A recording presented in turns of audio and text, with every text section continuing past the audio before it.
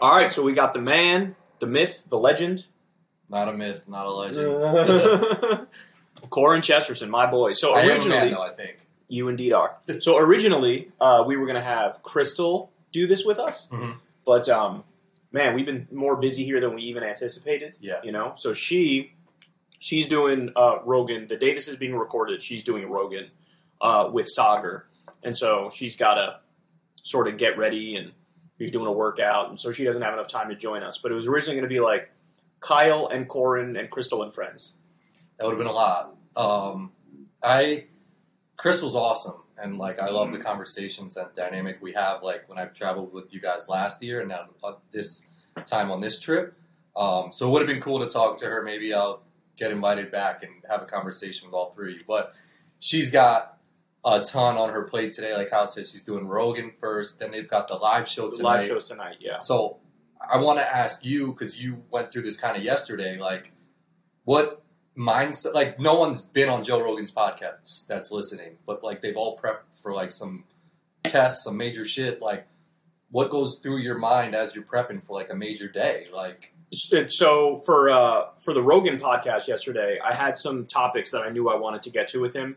One of them was I wanted to give him all of Biden's record because I feel like his commentary on Biden is limited to, like, he's really old, viral clips. Yeah, like, he's really old. He's really slow. And it's like, yeah, that's true, of course. But let me tell you what actually has been done in terms of the policies that the administration has implemented. Yeah.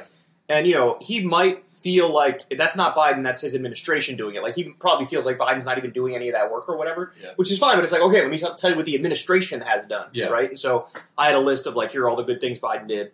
Here are all the bad things Biden did. I wanted to get to that. I wanted to get to Ron DeSantis. And at the end of the podcast, I did get to Ron DeSantis and sort of press him a little bit because I know he said he's a fan of Ron DeSantis. He said he thinks he'd make a good president. And I wanted to show him, like, look, you said you like Bernie. Ron DeSantis and Bernie are polar opposites. Yeah. So those are, like, contradictory statements. Yeah. And he narrowed his commentary to, like, no, I just like what Ron DeSantis did on COVID, how he was, like, leaning more towards keeping stuff open when everybody else was shutting stuff down. Yep. And so he, like, narrowed his support a little bit. Very specific to, like, make sure. Yeah, like, it's just this. It's just this. Yeah. Point. And so then I gave him the list of, like, here are all the things DeSantis has done, particularly economically, and how corrupt he is, and against raising the minimum wage, and against legalizing weed, and I just wanted him to have a more full picture of DeSantis. So we got to that at the very end of the podcast. Yeah. Then there was another portion where I know in the recent past, Rogan has flipped on UBI. He said, I don't like UBI anymore. Because he was like, oh, people got free money during the pandemic, and then people wanted to fuck off and not work.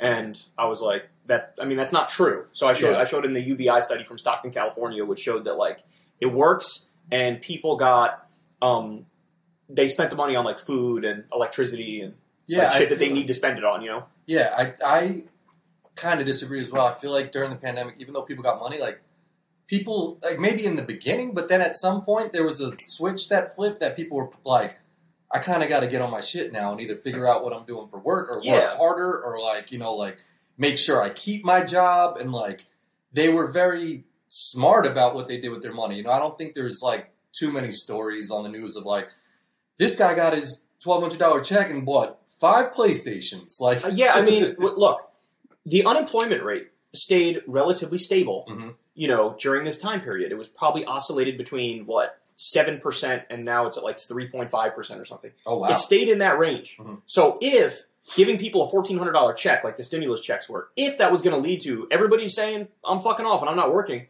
then you would have seen the unemployment rate tick up to, like, 15 or 20% or something like that. Yeah. And then you'd maybe have an argument that, hey, how did this impact everything? What we learned in that UBI study that I brought up to him is that employment actually went up when people got this extra. So, in other words, you're just helping people with stuff they need help with. I mean, if 73% of the country is living paycheck to paycheck, and you give these people a little bit of money per month, you're just helping them to get by. It's not like, and it's not like it's unearned, right? Because a lot of people, they go to work and they do something they hate, and they just don't make enough, like, they don't make enough money. They're not getting paid enough for what they're providing to the company. They produce a lot of value. They don't get all that back into their own paycheck. And so it helped them out. So I wanted to bring that up too. And so it was good. The thing I struggled with this Rogan podcast in particular is I wanted to sort of push back on certain things where it's like, we don't really agree about this thing anymore, but then you also want to just flow in the conversation and you don't want to be a dick. So it's like, you're kind of balancing those two things. How do I bring up this thing where I know we disagree? and do it in a way that's respectful but clear and gets through? Yeah. And how do I just flow in the conversation? And there was a lot of stuff in the podcast. If people watched it, it was very. There was a lot of stuff about just non-political stuff. We talked about comedy for an extended period of time. We talked about fighting, like boxing, UFC. We ended up talking about sports being rigged, and I brought up the LeBron James thing, how he's been screwed in like 4 games straight. And well, if LeBron sees this, he's going to be a big secular talk fan. I thought it went really well, and like I told you yesterday, I think sometimes Rogan, will just put it on autopilot and kind of, say a lot of the things that he said before, a lot of the things that his audience has heard before, and they kind of just nod their head and agree because they've heard it. I think you brought it to some places that kind of took him off course a little bit, where he kind of had to really, you saw a genuine reaction from him on something. He got Jamie at one point to sign up for True Social OnlyFans. Jamie running on OnlyFans. Jamie swinging his balls around on OnlyFans, No, but I think this is your 5th or 6th time on Rogan or something like that. I think it's the 6th time. So you have a different relationship with him than you had originally, where you came in as who is this guy? He's just politics. Tell me about yourself. I'll engage with you on those types of points and conversations.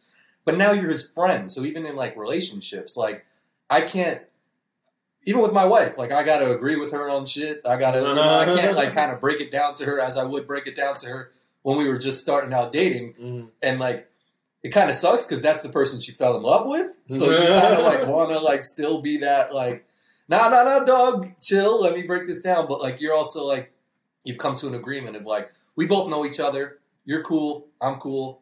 Let's just talk. So you got across. I think I thought it was an amazing episode. I really enjoyed it. And I said, it was 4 quarters. The second and third was everybody tuned in. Halftime show was popping. That's when your most viewers were going up. So I thought it was great. I thought he did. Yeah, I mean, and you made a good point yesterday. All the non-political stuff serves as, it might feel like fluff to me. Mm-hmm. It might feel like I'm not as alive when I'm talking about some shit like that. Mm-hmm. But perhaps to the audience, that's the thing where you build rapport and where the audience actually likes that stuff maybe even more. Yeah. Mm-hmm. Because it shows...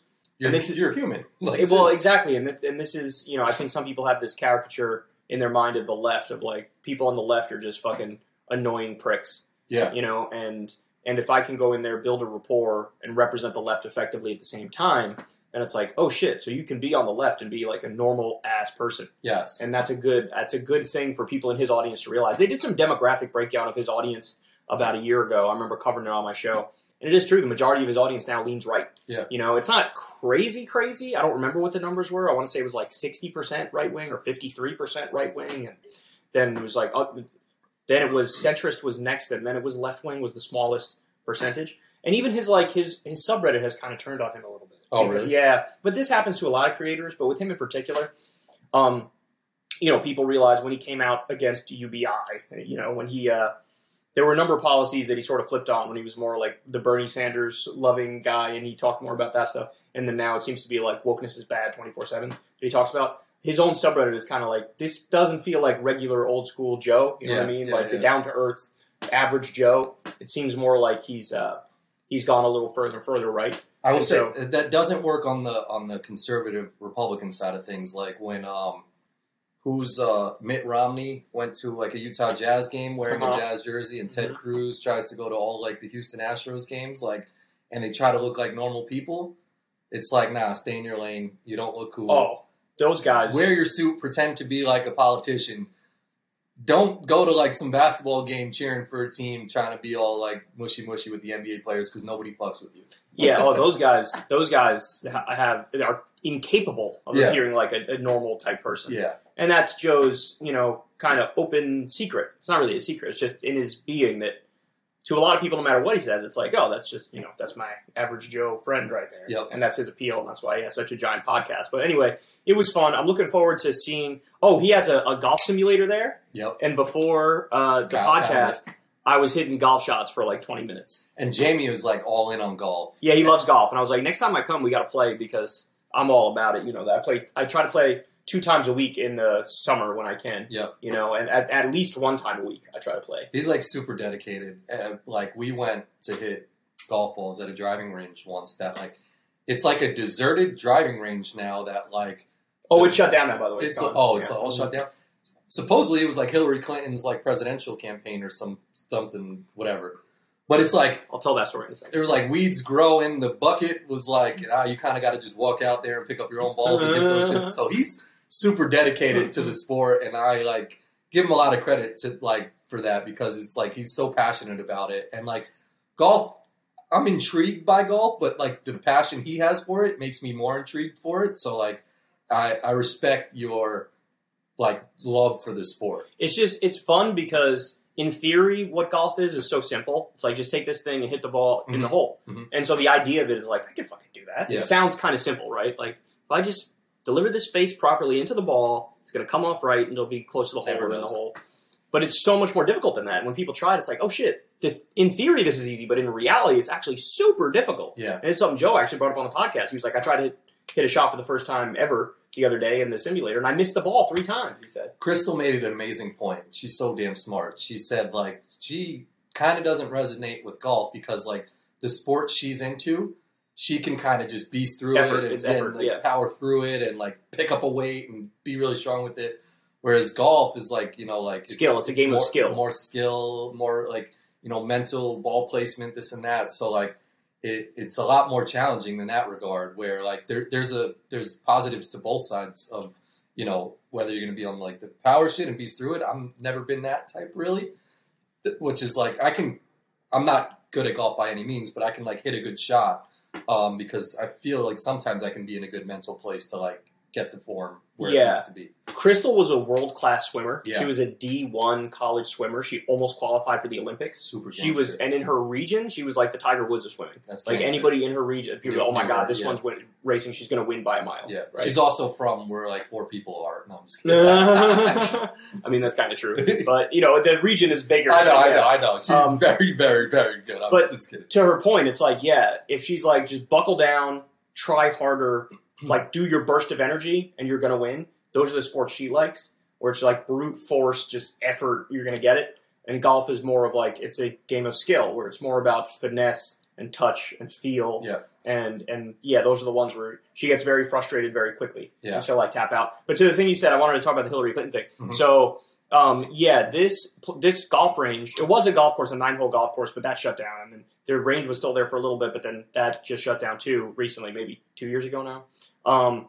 Hillary Clinton did her prep for the 2016 debates at the hotel that's there. Yeah. And I understand why they picked there, because nobody goes there. Like, nobody was ever using that hotel ever. So they probably had the whole hotel to themselves when they were doing their prep. All their classified documents. It's kind of crazy to think about, right? Like, I'm over there. I used to go there all the time hitting golf shots. I don't know if I started going a little bit after the 2016 election. I feel like I started going maybe 2017, 2018 there. Mm-hmm. So maybe I missed it, but it's very possible. I was, hitting golf shots and Hillary was driving by me in a black Tahoe behind me, getting to the fucking hotel. Yeah, I mean, like where we are from in Westchester, the Clintons live in Chappaqua, which is a little it's northern Westchester, right? Yeah. It's very wealthy area. Very wealthy area. Yeah. But a lot, I used to work in an ice cream shop in a very nice neighborhood. And a lot of the people were connected and had friends in Chappaqua. So they would always say that they see Bill and Hillary at like the Starbucks and this and that. So it's like, the funny story is, I don't know if this is an urban legend or a myth, but my cousin actually founded or was like the top person at Reader's Digest. So he lived in Chappaqua. They had a very nice house. I think his daughter might have hit Bill and Hillary's dog and killed their dog. Oh my God, Chappaqua. Jesus Christ. Yeah, like Buddy or something like that. That's the story in my family. And I think the daughter went to the Clintons' house and apologized and said, I'm so sorry. But first off, Clintons, fuck you, because your dog's out off its leash in the middle of the road. And secondly, my cousins was probably very nice, not like that guy in Atlanta who got mad at the FedEx driver for almost hitting his dog. Did you see that? No.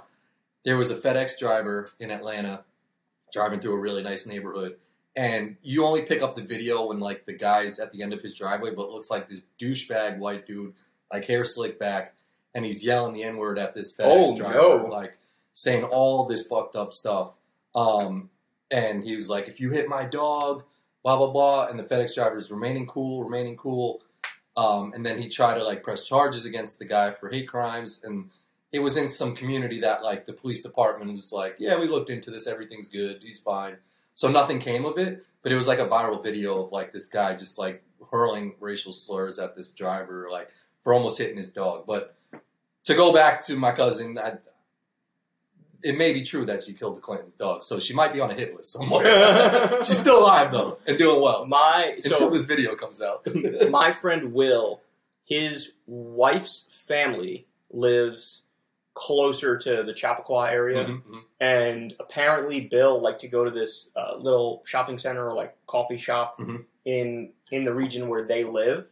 And according to Will's wife's parents, he genuinely can't shut the fuck up, Bill Clinton. He will really? talk to strangers at a coffee shop. He'll like sit there and just be like, hey, how you doing?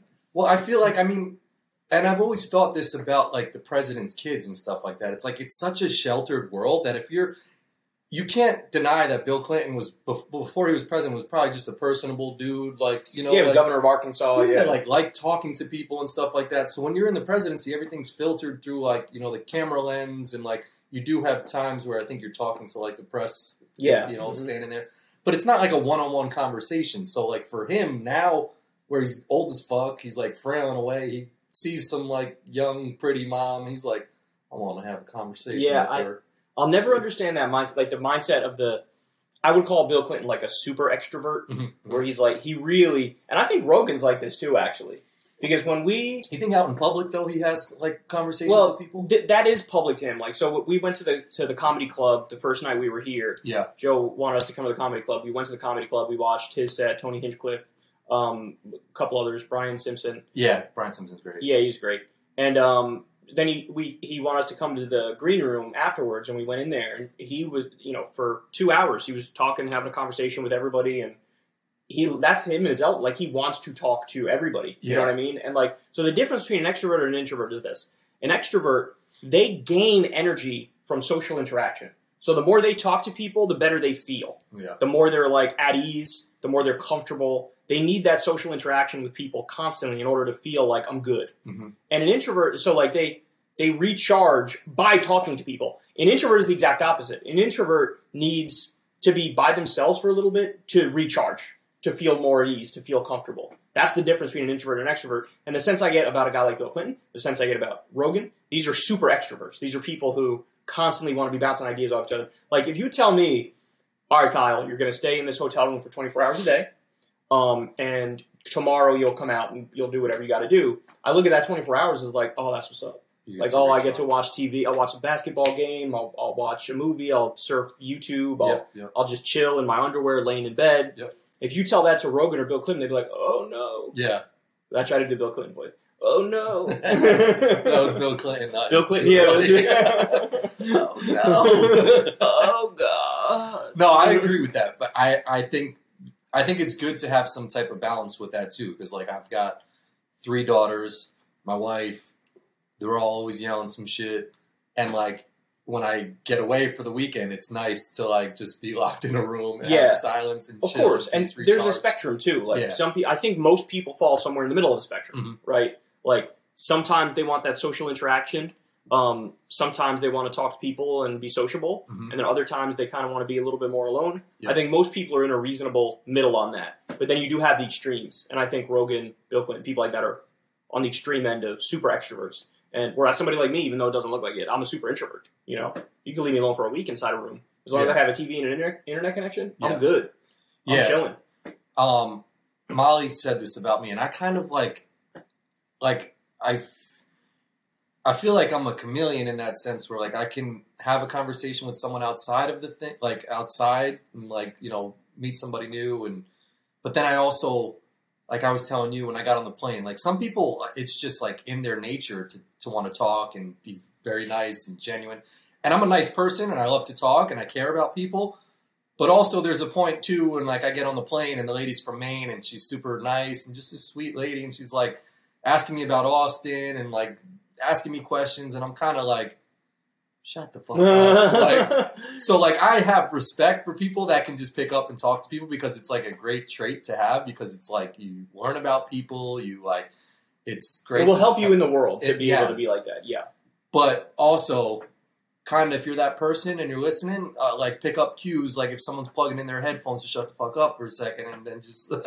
It's a vibe thing, right? Like, yeah. you were sending out the vibe at the time of like, I got my headphones on, I just want to chill, I want to relax on a plane. Yes. And that was not reciprocated. They yes. just, blew through all the signals. And that's the thing. Like, yeah, there are some super extroverts who are not good at reading those signals, but also the worst at reading those signals is kids.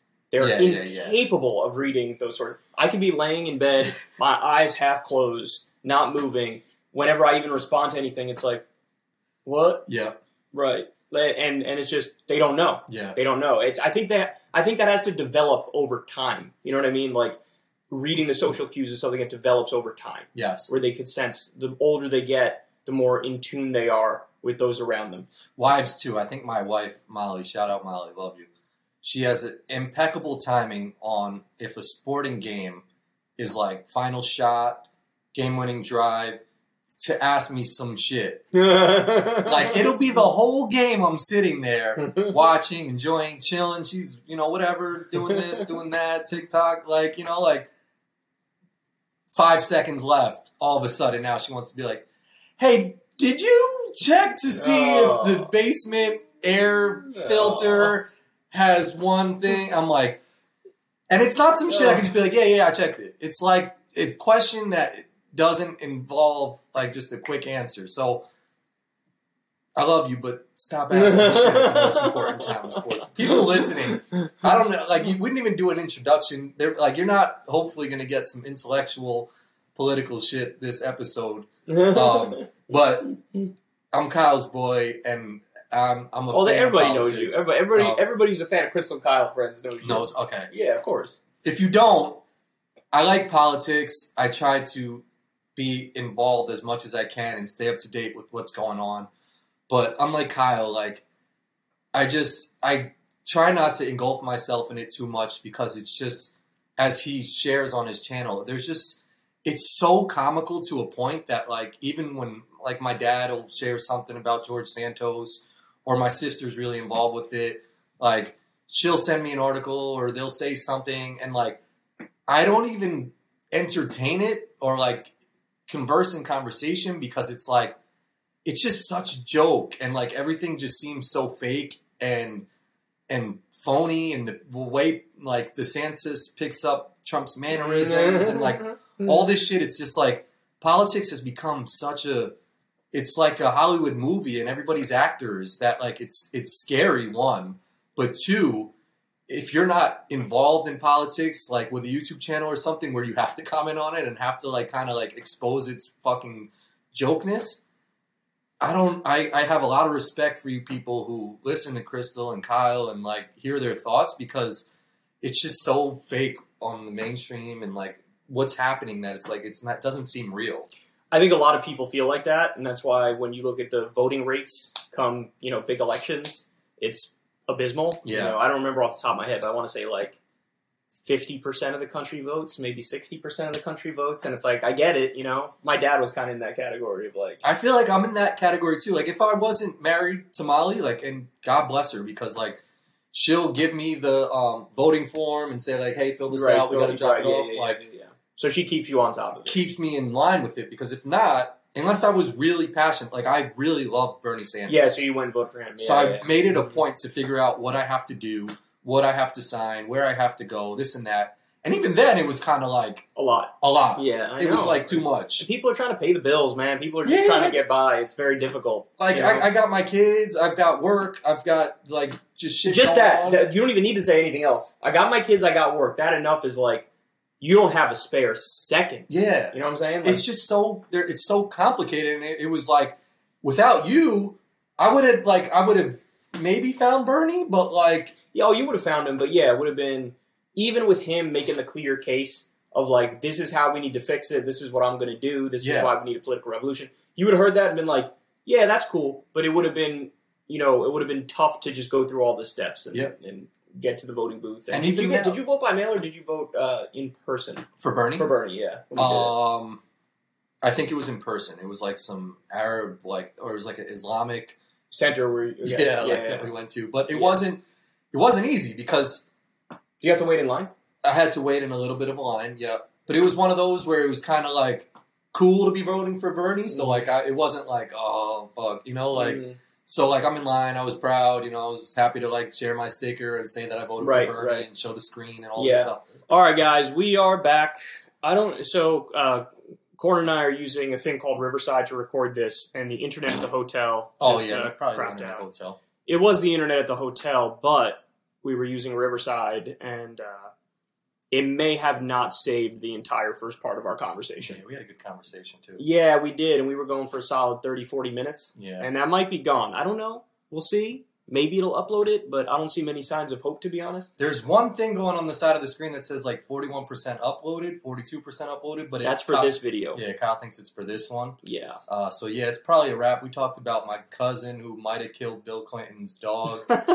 We did talk about that. We talked about Kyle on Rogan and just how his relationship has changed with Joe. So the conversation kind of, involves some more relationship, just natural like conversation, non-political shit, non-political stuff. Shit. Yeah, like, and then I also mentioned that the audience probably doesn't know who the fuck I am, so it's not going to be. They do. Everybody here knows who you are, bro. Intellectual, like political, in-depth conversation. But I had spoke about how I'm passionate about politics. I like being involved in it, just understanding and being aware of what's happening, but also not being too close to it to get myself riled up or fed up because it's such a joke. It's such a comical, movie we're watching. And everybody is just an actor and they're figuring out how they have to be and present themselves and what people want to hear. So it's cool and it's awesome and refreshing when there's people like Kyle, there's people like Crystal,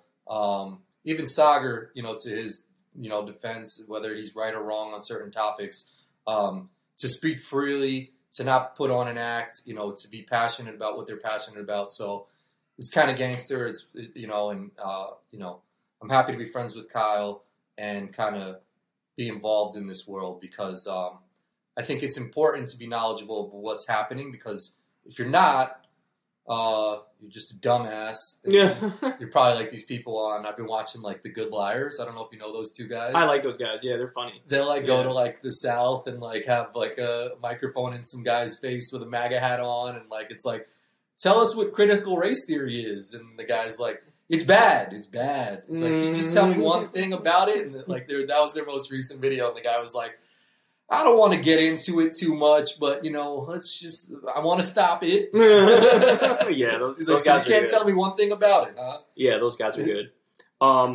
So on a non-political note, the barbecue we had yesterday, we met up with Aaron Brown and David Griscom, and cool guys. Yeah, and we were chilling, eating barbecue at this place called Terry Black's, famous in Austin. Yeah, we have. There's a behind-the-scenes recording that will drop eventually on my channel of, like, everything, what it was like behind the scenes here. Man, that food was something else. Yeah. That food was incredible. The barbecue they have here is ridiculous. Bro, the meat falls off the bone. If you go to a spot, and it doesn't even have to be in Texas, but, like, Texas, if you're going to a spot and you don't see outside of the shit, the big slow cooker and multiple of them. Yeah. And they have, like, a chimney with smoke beaming out of that shit, and you pull up into the parking lot, and like you get smacked in the face with some barbecue ass smell. Leave. It's totally different. It's amazing. So nowhere in the Northeast do they have some shit like this. Nowhere. No. There's like Dinosaur Barbecue upstate New York, which is like popular barbecue. But to what I just said, there's no like OD slow cooker. There's no smoke. There's no like authentic, feel of, like, barbecue and, like, wood and, like, rust. It feels like a chain Dinosaur Barbecue. So, yeah, there's nothing comparable, I think, in, like, the Northeast. The first person to bring that to there will be a multimillionaire. Yeah. Because, like, people talk about, like, New York pizza is great pizza, and other places, like, just can't replicate it. Bagels in New York, same thing. But, like, the gap between pizza in the Northeast and everywhere else is much smaller than the gap between the barbecue here and the barbecue there. You think so? I do, yeah, I really do. I've been to some other states that try to have pizza, and I'm like, I mean, don't get me wrong. You can always get something passable. You can always get, like, a good point. Yeah. Because first of all, they have Domino's everywhere, they have Pizza Hut everywhere. If you get a good Domino's pizza or you get a good Pizza Hut pizza. Yeah. It's good. It's not New York pizza. It's a little different. Yes. But it's still good. Yeah. You can get, you get barbecue in the Northeast, and it's just like, this is not even remotely the same thing. Yeah, that's a fair point. So you said you like Terry Black's better than Cooper's, the one we had last time. I was a bigger fan of Cooper's, but just by a little bit. Yeah. I thought Cooper's was a little bit better. But it's man, the line was out the door, dog. Like, it was 33 degrees, like, raining. What is it, Thursday? Gross. Thursday night, right? Thursday night. Imagine what it's like on a Friday. It was like dinner time, too. And or like pre-dinner time a little bit, but Thursday night, like, freezing cold, shit was still packed. Like, out the door. Mad people out working. the door.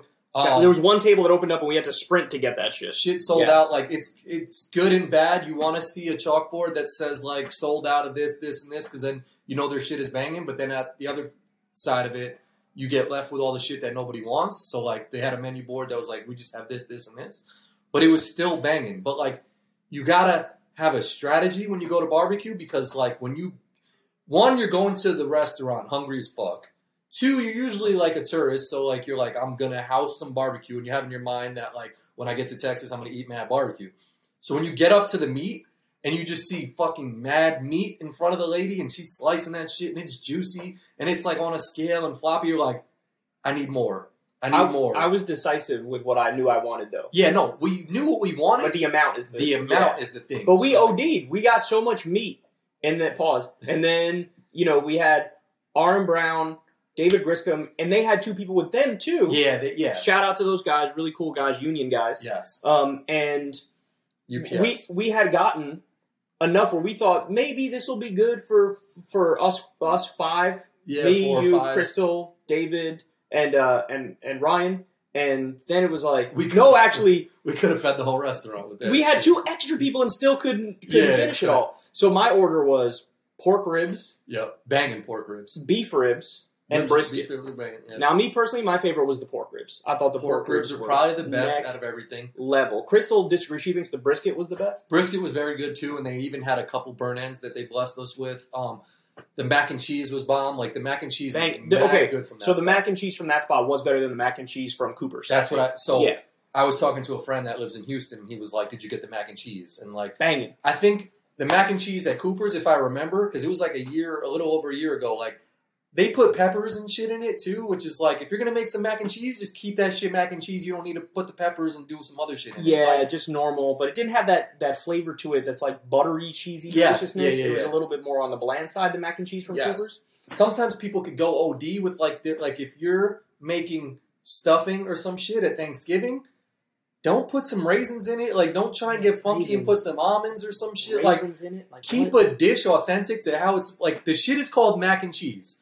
It's not called mac and cheese with some shit in it. Like, just keep it mac and cheese. Like, you want to be able to be the deciding factor of like, all right, I'm going to throw some brisket in this shit. I'm going to throw some of my own peppers in this shit. And you be the chef at the table. Like, just keep it the shit it is. So, like, I respect Terry Black's for just being like, we're going to make mac and cheese. Here it is. I'm getting hungry, by the way, with this conversation. So yesterday, I was so shot at the end of the day. Oh, my God. The podcast with Rogan was like 3.5 hours. Yeah. And the night before, we were out late at the comedy club, and then we got back. I didn't sleep all that great. I slept like mediocre. But like when I was done with the Rogan podcast after the long-ass day, I was like, oh, I'm good. I could have went for like another hour in the conversation. The second we came back to the hotel and I walked into the hotel room, I got smacked in the face with like, bitch, your body's not even going to work the rest of the day. Yes. Like, go lay down. I laid down. I started feeling like a little nauseous and shit. I didn't want to move. Yep. And then like I was able to somehow, through some cold water on my face, I got a little bit of a second wind, and then we got to the barbecue spot and I was a little better. Yeah. But when I got back, when we were done with the barbecue and I got back. Crash. Oh man, like I turned on the TNT NBA games, watched the end of the first game and a little bit of the beginning of the second game, and they were just out. It's almost like I've said to you in the past, when you have an upset stomach and like you can keep it together while you're out in public, but then you have this timer in your stomach that when you get to like your room or your house and the toilet bowl, it's a wrap. Like I didn't have diarrhea or anything. No, not. I'm just saying it's the same. Comparable of like when you got back to your room, it was instantaneously. Like, I just got smacked in the face. Yeah, like so. It's like your body knows and keep it together. Boom. Now, now it's okay. But now that we're talking about the food, I'm ready for round 2. Oh yeah. So today, here's what I want to do today. So me and you we're recording this now. Me and you are going to go get In-N-Out, which we don't have In-N-Out in the Northeast. So whenever you have the opportunity to eat In-N-Out, it's like, let's do it. Let's get you know it. what I mean? Yep. Their fries are so-so, but their burgers are banging. And so we went to Rogan yesterday and we spoke about this a little bit. We didn't talk about every time we go, and I kind of respect this for them. He's got a couple security guards and stuff that are there chilling outside the studio. And because they talk for 3-4 hours, it's usually a time where it's lunchtime or something. So they're always very nice about like, hey, we're putting in an order for food. Do you want to get in on it? And the guy hit me with like do you want something, some food? And he handed me his phone and it was Whataburger. And he was like very gung-ho about being like, Whataburger and like we're proud to have this shit. And like I've had it before and I had to kind of match his energy because like I knew he was very passionate about the Whataburger, but in my mind, I'm not really so like high on Whataburger. So I hit him with like, oh man, thank you so much type of shit.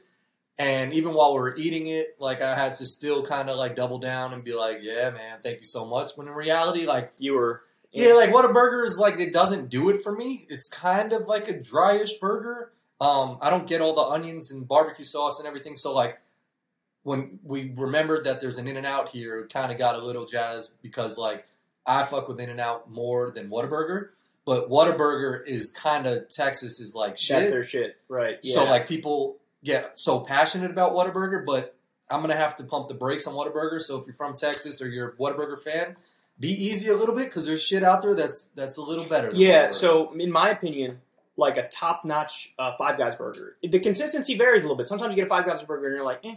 But like if you get a good Five Guys burger, that blows every other one out of the water, in my opinion. Mm-hmm. Right underneath that, and the consistency of this is next level. In-N-Out has been very, very consistent. Yep. I feel like whenever I've gotten an In-N-Out burger, it's always very, very solid. Yeah, so I put that there. Then I go probably Shake Shack, and then underneath that, I go Whataburger. I only had one in my life, and it was the last time we were in Austin. Yep. I had the same sort of experience as you did. I was like, I don't know, man.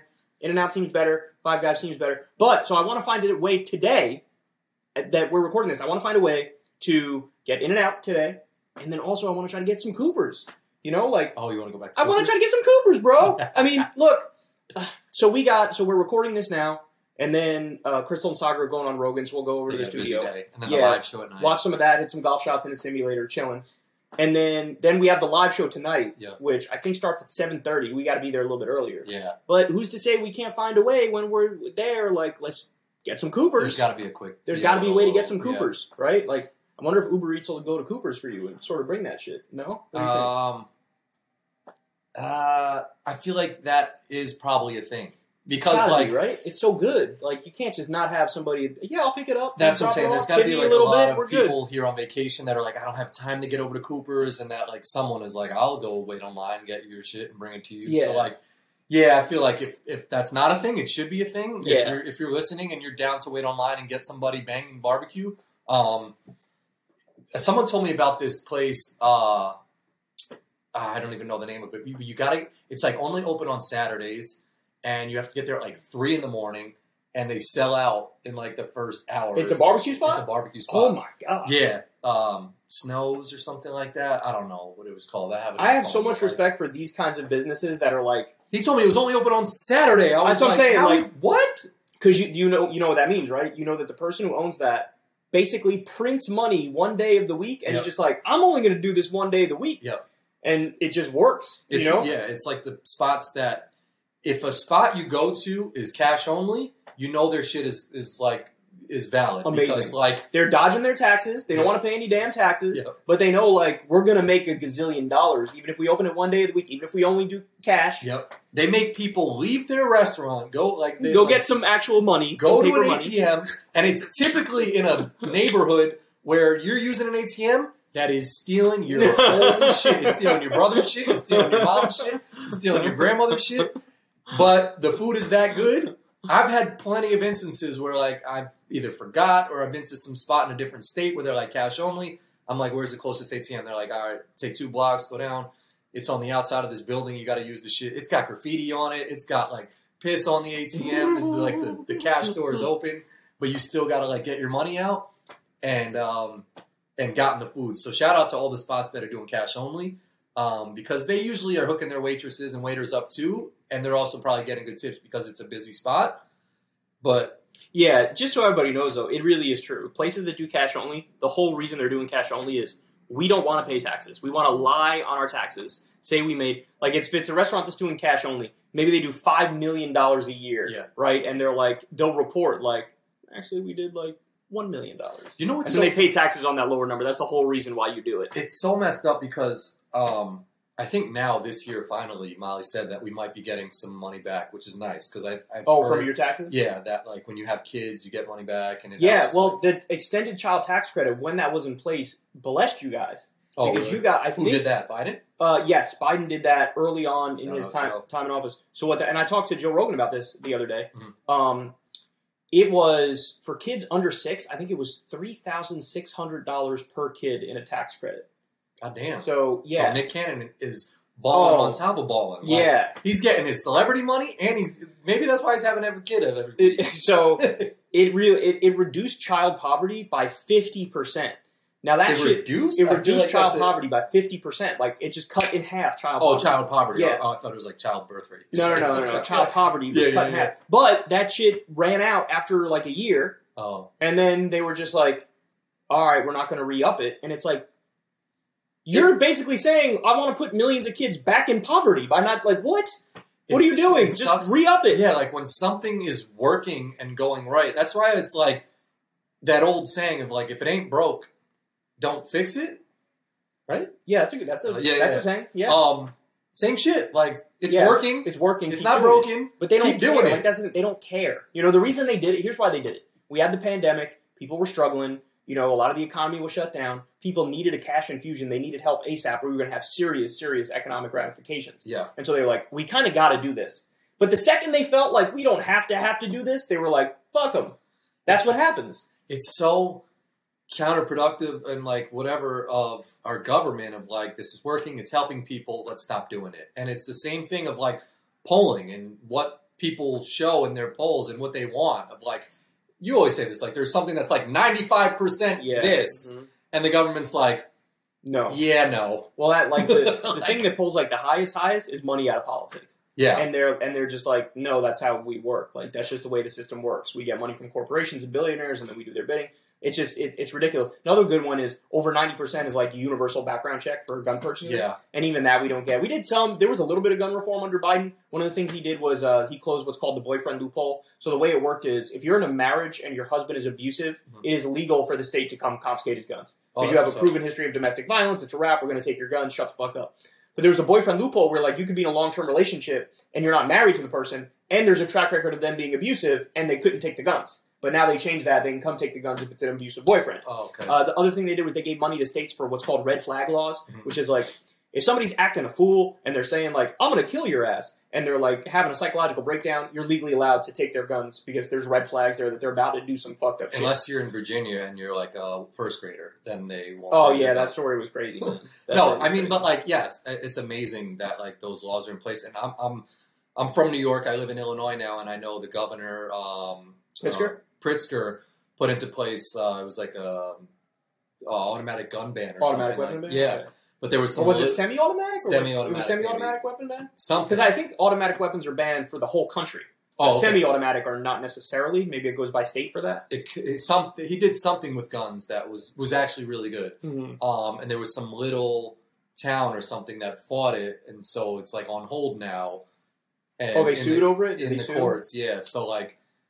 It's from the courts, man. It's just weird that like the power of like some like little town can fight it against the governor who's basically saying like, here's what's gonna be. It's like a child, like a grandfather in a family saying, hey, this is what we're gonna do, and some like kid grandson of his being like, no, we're doing the opposite. Yeah, and then like being like, okay, we gotta listen to the 6-year-old. Like, yeah, I mean that's what happened with the student loan debt reduction. Biden came out and was like, we're gonna do $20,000 of student loan debt reduction for Pell Grant recipients if you make $125,000 a year or less. We're going to do $10,000 reduction for people who make $125,000 a year or less. We're going to cap your payment for your student loans at 5% per month. Obama had capped it at 10%. That was still too much of a chunk for people to pay, so he reduced it to 5%. Mm-hmm. It would have wiped out like 40% or 50% of all student loan debt. It was a good idea, right? I mean, I wish he went further and did it all, but he didn't get rid of it all, but he did some of it, and I was like, that's more than I expected him to do. Yeah. And then the courts step in, people sue, and like, I'm damaged by this. How are you damaged? It's helping people. What are you talking about? You're damaged by it. Some of the people who sued were like, you didn't get rid of enough of my student loan debt. It's like, okay, then don't sue to stop this. Sue to make it go further, right? Yeah. They didn't do that. They sued to stop it. It's going through the court system, and then some fuckhead judge is like, yeah, we say this is not constitutional. And then that's it. And now it's got to go to the Supreme Court, and they're going to decide, and they're a conservative Supreme Court. So you can just be like, yeah, we're going to go ahead and not allow you to do this, even though you have the legal authority to do it, because previous President Trump did it with certain people who had student loan debts for like disabled veterans or something, canceled it. That was allowed to go through. Why can't Biden use the same justification to do it? They're just going to be like, no, we don't want you to do it, so you're not going to do it. And it's crazy. I mean, Biden could just turn around and say, under the 1965 Higher Education Act, the Secretary of Education is allowed to wipe. The federal government owns 90% of the student debt. So if they can do whatever they want with it, they get rid of 90% of it just like that. But they're going to try to block it. And it's just like, you have these courts that function as like, the courts are like an authoritarian veto for whatever these douchebags want. A lot of these judges are unelected. They went to they were part of the fucking Federalist Society, which is a right-wing thug group, and they just get to veto anything and everything that's good that happens. I mean, it's ridiculous. It shows that judicial review has gone way too far, where like you elect a government, every once in a while the government does something good, you voted for them, they do some good shit, and then the courts are like, no, we're only going to let you do the bad shit. And it's like, what are we doing here, man? This is so stupid. It's sad, and that goes back to my point of like, I'm happy that I'm knowledgeable on the surface of what's happening in politics, but like if I were to get caught up in all of that stuff too, when it's not my job to cover politics, it's frustrating, it's annoying, it's like confusing, and it's like agitating, and you get riled up, and like I have a lot of respect, and I said this on the first podcast, so if you or the first shit we recorded, it might be in it might not be. We don't know if it's saved yet. In the ether somewhere. Yeah. I've got a lot of respect for people that like get passionate about this stuff and like want to make a difference and try and make a difference because it's important. But then, like in my mind, I'm like, nothing's changing. Like I feel like, yes, stuff may be at some point going in the right direction and getting better, but it's also moves so slow for such obvious things. But on the flip side of it, people like on the other side of it feel so strongly against it that they feel that it's good it's not moving that fast. But I feel like there's more people that agree that a lot of bad, like, I don't know, things should be better. Yeah, I understand. No, I understand what you're saying. I think that the people who are against these sort of obvious positive changes have kind of been brainwashed into that. You know? Because people's default perspective is usually right. So, like, the great example I use all the time is in Florida in 2020, Trump won the election against Biden in that state, right? He won. But those same people who voted for Trump, we had 60% of the state of Florida voted to increase the minimum wage. So that tells you, like, people's instinct on some shit. Like, they might, I'm a conservative Republican, I love Trump. And it's like, hey, should this guy who's making fucking $7.25 an hour or $10 an hour and he can't survive even though he's working full time, should he be able to pay his bills? Yeah, and that person's like, well, of course I think they should be. Like, what are you talking about? Even though I'm a conservative Republican, of course, I'm not an idiot, right? And so people's, like, instinctual reaction, I feel like, is oftentimes reasonable. Yeah. When you present it to them, like, hey, here's the facts of the situation. The problem is people get lost in, like, Fox News and media could just brainwash people into basically voting against their interests. Well, I mentioned this to you, I think it was on the first shit too, of like, the good liars are funny, and I've been fed a lot of their stuff on my Twitter feed, and their most recent video was they go to like the South and they interview some MAGA guy, and they ask him about like critical race theory, and I don't know the first thing really about it either, but like people who are out at these events rallying with signs of like against it, and they'll ask them like, hey, what is it? Yeah. What is it? And they're just like, yeah, I don't want to get into specifics and details. It's like, okay, that's fine, but can you just tell me one thing? One thing. And the guy's like, I'm done here. They don't know what they're fighting against. It's just they listen to these people on TV who like are propped up in these studios and everything like looks all glamorous, and they're yelling and screaming, and they put it in this like easily digestible form for people to understand. And so they regurgitate that shit, and they hear it, and they're just like, yeah, what he said is right. Like, they're teaching my kid gay stuff in school, and they need to stop it. When, like, at the end of the day, like, none of that is going on. And it's just like... the boogeyman of the day. He worked up about this. Yeah. Like, that's not happening. It's like what's happening in Florida right now. Ron DeSantis they basically cracked down on, libraries that teachers have in elementary schools. So they're forced by law to get all the books that they have approved by somebody with the Florida Board of Education. And so you have these teachers who have to strip down their little libraries that they have in their classrooms, get rid of all the books, or cover up all the books, and they have to get approved. It's like, what are we doing here? Is the argument really that every book that this elementary school teacher has is unacceptable? Or is like, because they made the argument, we don't want any porn in the classroom. And it's like, there is no fucking porn in the classroom. What are you talking about? There's no porn. And some of the stuff that that has been struck down by the Florida Board of Education include like the biography of Rosa Parks and the biography of Hank Aaron. Like, it's like, what are we doing here? And these are the same people who claim like their big thing is the First Amendment and free speech, and we're against wokeness because it cracks down on freedom. And it's like, you guys have banned 600 books in the state of Florida. There's a big report from PEN America that laid this out. Number one in book bans, where I'm sitting right now, Texas. They banned 800 books in this state. 600 book bans in Florida. You can't say, I love the First Amendment, I love free speech, I love freedom, and then you guys are the ones who are out there banning books? Like, if you really disagree with some shit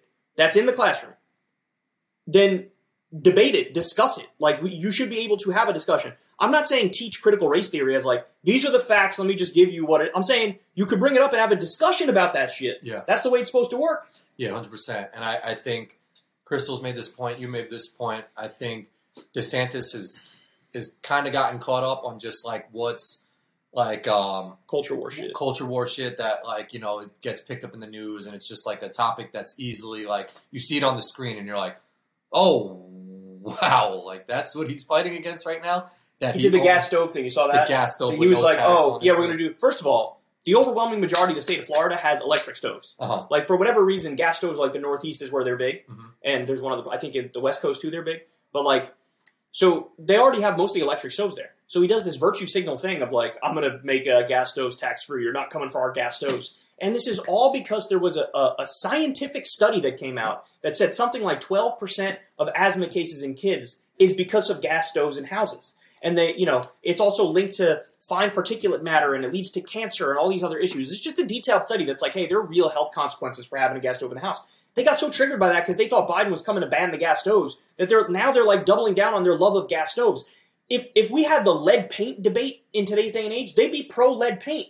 They'd be pro asbestos. They'd be pro, remember the leaded and unleaded gasoline? Yeah. We learned that leaded gasoline was poisoning people. Yeah. And it was like places that had a lot of leaded gasoline in the air, there was a much higher crime rate because it fucks with your brain and your body chemistry, and it makes you have a shorter fuse, and it makes you more aggressive.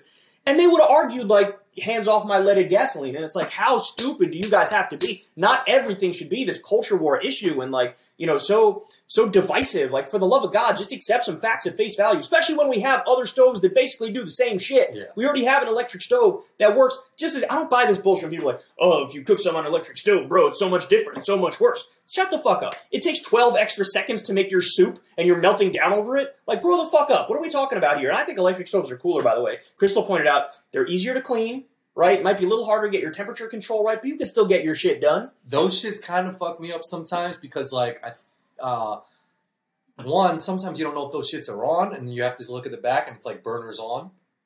But, like, the gas shit, you see the fire, like, so, like, I don't know. That shit is confusing. Normali's dad has one, and it's like, I never know if the shit is actually on. I'm like, is this stove on? Usually they have a color thing. Yeah, I get it, but, like, sometimes when the pan's on, you can't see if it's actually on. Like, it blocks the whole shit. Mm-hmm. But at the end of the day, it's just a stupid fight to be fucking, like, picking. Then it's like, he's picking so many of those that, like... Well, that's how he built his name, man. Like, this, he built petting. He built his name. So here's what he's good at. He's good at tapping into... what is the right-wing culture war outrage of the day? Whatever that is, he will lead the charge of, like, I'm fighting against this. And so that's how he's built himself a little bit of a strong following, is because he caters to that right-wing base. Mm. And so he feeds them more of that shit than Trump does. Like, Trump is not as online as DeSantis is, and so Trump's a little bit lost in the ether talking about the stolen election nonstop. Yeah. Whereas DeSantis is really tapped into, here's what the right-wing base wants to hear. And so that's how he built his name, so he's going to keep doing that. The trick for him that will be difficult is, like, how do you transition to a little bit more normiedom to, like, get across to people who are more moderate, more independent, more open-minded, who aren't online watching Ben Shapiro videos and Steven Crowder videos and all that right-wing blog bullshit. So that'll be the challenge for him. But he's plotted his way where politically he's in the best place other than Trump to be the Republican nominee. Yeah, and you made some points to Rogan yesterday of like showing him why DeSantis is bad because he's terrible. You know, he's come out and said some favorable things about DeSantis, but yesterday he was very specific in pointing out the reason why. You know, like he said, he was right on COVID and was very specific of why he liked him. So I think he's kind of given himself an out card to find a candidate that is better than him because obviously DeSantis, I think, is a lunatic, and I think he knows that too. So he wants to have both sides of it where he can always point to like, no, I just said he was good on that. Right, yeah. His comments previously were like, I think DeSantis would make a good president. Mm-hmm. That's one of the things he said. He brought him up like 2 or 3 times in a very positive light, and so I wanted to push back a little bit on that. And so I said, why do you like DeSantis? And I let him do his thing. And he said, it's really about COVID specifically because when everybody else was shutting down, he was keeping stuff open. And I appreciate that because I think so many businesses got absolutely obliterated and destroyed when you shut down the economy. And look, I understand that perspective, especially since now you see the places that shut down and the places that didn't shut down. It's similar death rates from COVID, regardless. Like, whether you shut down or didn't, you still have a similar death rate.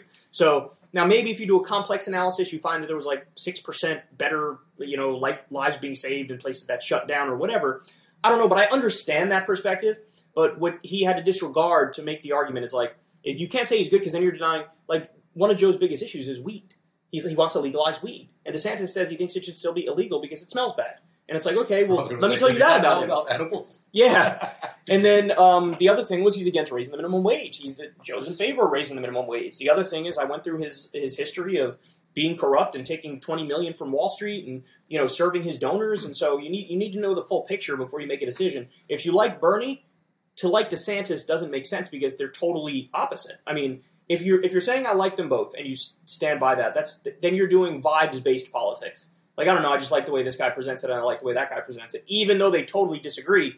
And one of the things I want to do is get people away from vibes-based politics. I want them to go to the actual policies. But it's the opposite on the other side of it, right? Because wasn't it a very thin line of if Bernie was the candidate, didn't a lot of people say that a lot of Trump supporters could have been swayed to vote for Bernie? Like, correct. Yeah, but it doesn't really work with someone being like a Bernie fan going to DeSantis, right? Yeah, well, DeSantis, that's actually like if Ron DeSantis listens, that could be a good little DeSantis. That's funny. Yeah, so copyright. Yeah, so like it's true. The vibes based stuff. If people go based off vibes, or just like general feeling and sentiment, they could have thought Trump's anti-establishment and Bernie's anti-establishment, and so I'd vote for Bernie. Yeah. Even though I had voted for Trump, like I could see that. Yeah, but the vibes clearly for Joe, these vibes worked in the other way now. You know what I'm saying? It was like I like Bernie because of this issue and because of these issues, and then I like DeSantis because of this one issue. So now I'm gonna say I like him too. So yeah, the vibes thing can get you in trouble. Yeah, I see what you're saying. There are instances where the vibes thing actually does cut in the right direction. Yeah. But still, I'd rather those people vote for Bernie for the actual right reasons. Not just because, like, oh, I get this general feeling he's anti-establishment and that's enough. No, it's like you should be able to point to, here's his healthcare policy or whatever, to say this is why he's actually good. The vibes thing, well, I think that's it can go wrong too easy with vibes, so you got to sort of get beyond vibes. But, like, I get it. We have a better chance with vibe stuff with some people than non-vibe stuff. Well, that's why I think the vibe stuff worked with Bernie, because he was like, his vibes are, I'm feeling his vibes. He's against the establishment. Right. And also, I agree with, everyone should have universal health care. Whereas I don't see the flip side working because it's like, okay, I like Ron DeSantis' vibes, but all of his political shit is fucked up. So it's like, I'm not going to go to that guy just because I like his vibes. He doesn't have anything else I agree with. That's my job. My job is to explain to people why, hey, look past the vibes a little bit. Yes, yeah. Because I get it. I see it. You look at Joe Biden, he's half dead. You look at Kamala Harris, she's the fakest person that ever lived. You look at Mayor Pete, he's a an Obama clone and knockoff. You look at Bernie, he's 1,036 years old. Like, you look at all these people, you look at Trump, he's a psycho. You go down the list of all these other people in the conversation. I understand somebody like Joe saying, well, DeSantis seems the most normal. You know what I mean? Yeah. Like, I can understand that perspective, but there's detailed reasons as to why that's actually not the best way to look at the situation. You know what I mean? Well, we were talking about this yesterday, and it's kind of interesting because I don't know if we have a different perspective because we're from New York and we've met a lot of different types of people, but it's sad to think that a lot of people fall for just con mans or Con men, yeah. or like scam artists, or people that like just put on this phony act, and a lot of people fall for that. And it's like, I guess I can kind of read if someone's lying, if they're fake, if they're, like bullshitting me, or, if they're being authentic.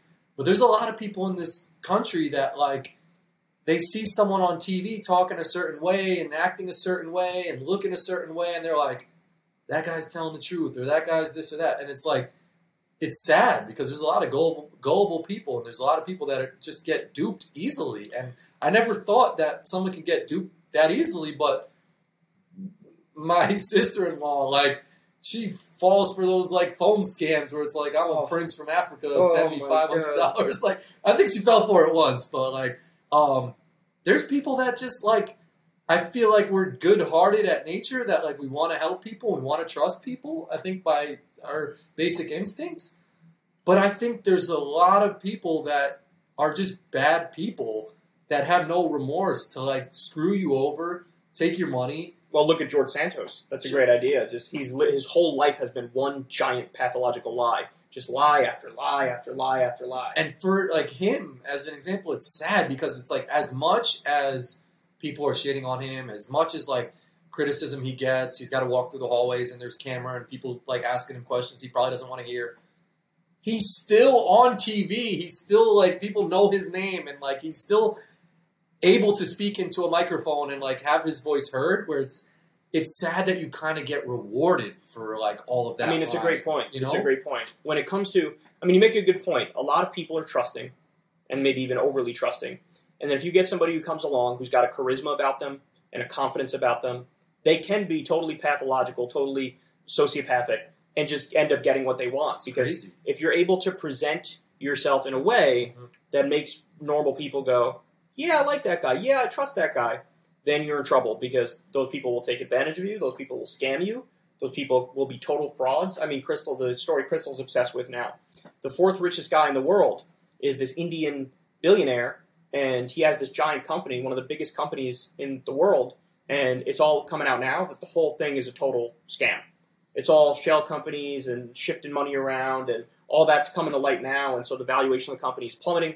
And it's like, how did we get to this point where this is the case? And unfortunately, I think the world does sort of reward the charismatic type people who can do people, Because people, if you see like confidence and you see certitude, that can be a sign of like, this is a good leader. This is an intelligent person. They have the answers. But that also could be a sign of a dead-eyed sociopath who knows the things to say to get people to respect them and give them money and trust them. And so it's tough. It's like a flaw in our psychology. You know what I mean? Massive flaw in our psychology where...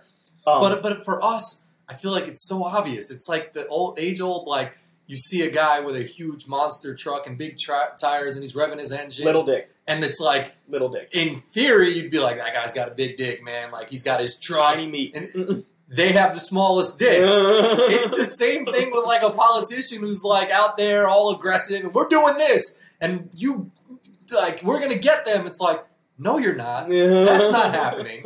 But people fall for it and people get duped, and it's sad, and it's like, it's embarrassing, because it's like, you want to give them a hug and just be like, it's so obvious, man. Just don't believe them. Yeah, it is frustrating, isn't it? When you know for sure, this person is full of shit, but other people are like, no, I'm all in. I love this. Yeah. You know what it reminds me of? I don't know if you followed this at all. Logan Paul, huge YouTuber, he did this. Jake Paul's brother, right? Yeah, he did this scam. He did this crypto zoo scam. It was like a game that involves you crypto. Guys spoke about it yesterday. And CoffeeZilla, this great YouTuber who exposes scams, exposed the whole shit. And Logan Paul tried to fire back on some shit of like, this guy does shitty work and he's untrustworthy and he's wrong, and he threatened a lawsuit against him, and like, it was a rare instance of like, nobody bought it. Everybody was like, okay, good. No, fuck you. Yeah. CoffeeZilla was super detailed in his takedown of you. He was super nuanced in his takedown of you. He was right about it. And there was a moment of like, oh my God, thank God for CoffeeZilla, because Logan Paul met his match in somebody that was kind of like equally charismatic but more thorough and fact-based. Sure. And people actually had the right reaction of like, oh. And he actually made Logan Paul Logan Paul eventually retracted one of the hit piece videos he did on CoffeeZilla and apologized and said, no, I'm not going to sue you, and I'm going to try to make it right, or to some extent try to make it right with the people who got scammed by CryptoZoo. It was a rare instance, because that's, in a world that made sense, that's how shit would happen with a total scam artist, is eventually, someone the gig calls is them up. on their bullshit. You can't call them on their bullshit. Yeah, exactly. But to your point, sometimes you just don't see that. Sometimes you got Donald Trump, who's a scam artist, and he ends up getting to the White House. Sometimes you have George Santos, who lied about absolutely everything, and he's still a sitting member of Congress. Yeah. He lost his committee assignments, by the way, which is good. Sorry, guys, we got a motorcycle in the background. He lost his committee assignments, which is good, but I don't think he's stepping down. I mean, we'll see. I think eventually he'll be in jail. If he has an option to step down, there's no shot he's going to... I know, yeah. I think eventually he will be in jail, though, because he's being investigated, and there's enough there where I think he's going. I mean, he made his $700,000 that he had for his campaign. He got that through a Ponzi scheme. We now know that, too. And he's not, important enough or big enough to have people defend him or back him. Trump, to his defense, has kind of built this empire where it's he seems still superior. Rules by fear. That's what he does. He holds over people's head I'm the one with the crowd that will destroy you. Yes. So if you cross me, they're all going to come after you. 100%. And that's why all these Republicans are little cut boys, and they fall in line. They're they'll either stay quiet if Trump does some fucked up shit, or they back him when he does some fucked up shit. Yes. So he rules by fear. But and the downside of that he is nobody has power, too, to because of that. Because of that. But the difference is, and this is his Achilles heel, is that nobody loves him, right? You really want to rule through love and fear if you're a political leader. Mm-hmm. You need to get people to love you and want to defend you. I feel like that's a hard thing to do, though, because I used to be a member of this CrossFit gym, and the owner was, really nice, and, I had a good relationship because we were friends. But he also had to make really tough decisions, and, at some point, even his friends were like, that was fucked up. But it's when you're at the highest, you have to make fucked up decisions. You kind of have to burn some bridges to, make sure your shit is still on point. I don't think you can be friendly and love and also still be, a gangster-ass ruler and, get what you want done. Well, so my philosophy on it is the carrot or the stick philosophy. What's that? So you're always giving people the option of, look, if you do the right thing, you're going to get rewarded. I'm going to be your best friend. We're going to get you reelected. We're going to do everything we can. We'll get you a committee position, whatever it is. If you do the right thing, there are rewards for it. If you do the wrong thing, your life is going to be hell, and you're going to be kicked out of office. And it's spelled, I'm going to make you an offer you can't refuse type shit. Yeah, that's gangster. And if you're a political leader, that's the way to rule. But oftentimes you see Trump, it's not much of a carrot, it's just a stick, right? And with a guy like Biden, there is no stick, it's only carrots. So he can get stabbed in the back by Joe Manchin and Kyrsten Sinema, and it's he's just sad, So you got to marry those two things. I think FDR did it effectively. I think he kind of had this approach, this style. And, people might accuse you in that situation of being Machiavellian, but I don't think it's Machiavellian as much as it's, I'm going to get stuff done on behalf of the people that they want done, and I will stop at nothing to get that to be the case. And yes, if you have to step on some toes, sure, but you're giving those people whose toes you stepped on an out before you do it. You know what I'm saying? Hey, I'll hook you up, dog, but you got to look out for me. And by the way, it's not even for me; it's for all the people that I'm representing. Yeah, I like that. That seems fair and kind of enough gangsterness to be hey, I'm still giving you a chance. Yeah, it's a nuanced thing. It's gonna get It's a nuanced thing. You have to be smart as a leader. It's not easy. It's not easy building political alliances. All that stuff. I mean, we see this in the media world. People like to turn on each other ASAP and slit each other's throats and out virtue signal each other. And so it's always hard getting a group of people all on the same page. But in the political realm, it's more important than anywhere else that you got to work together to get stuff done and get people to do the right thing and do it by any means necessary, basically. Yeah, it's a weird dynamic that I'm happy I don't have to figure out. Yeah, no, I mean, I don't ever want to actually be a politician. Yeah, I know. Rogan asked you that yesterday. He did, he asked me that every time to the podcast. It's nah, I don't want to do that. It's hard, man. I mean, I think you're in a good niche spot where you can comment on it. You don't get caught up in other bullshit as some other people do on YouTube channels where, they're fighting battles that aren't even what the real battles are, and it's because they think it's going to generate more attention. Or a lot of people like the drama for clicks. And clicks. They like this. Some people live for the fight. They live for fighting others and virtue signaling, and that's not my thing. I just want to talk about what I find interesting. No. So, anyway, all right, guys, we'll wrap this up. If hopefully that first one was. I was going to say good. Yeah, it was good. So hopefully we have the full ass podcast. We had some Bill Clinton like nutting impersonations. We did. There was a bunch of weird stuff. My cousin might have killed his dog. Yeah. Damn. Hopefully, I don't think that shit's safe. That shit's somewhere just floating in Austin, Texas right now. It probably.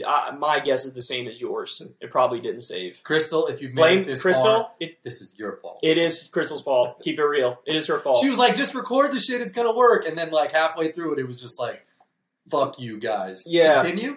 In her defense, look, in her defense, I will defend her a little bit here because, for whatever reason, the audio quality on my cell phone is bunsies, and sometimes it doesn't even work. You'll be talking and it doesn't even, like, you can't even hear shit. I don't know, I maybe dropped it one day and the speaker got fucked up. Something's wrong with my shit, right?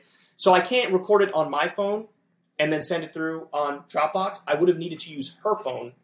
And so, for her to give her phone up to us for an hour and 30 minutes in the middle of the day is a little OD.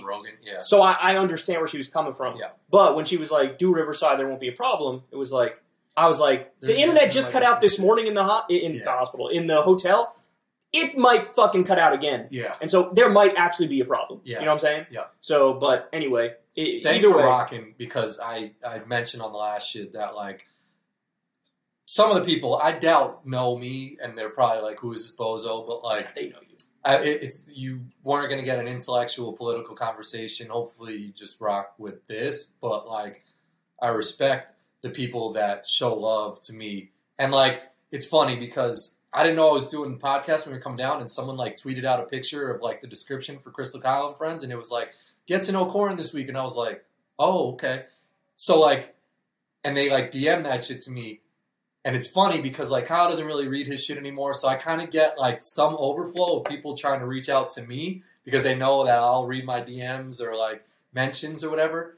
And I don't share that shit with Kyle because it's, like, I don't even respond to it. But, like, I respect people who are so... Like, one guy asked me about, like, Ethiopia or some shit, and I was just like, go away, dude. I respect it, but, like, they're kind of fucked.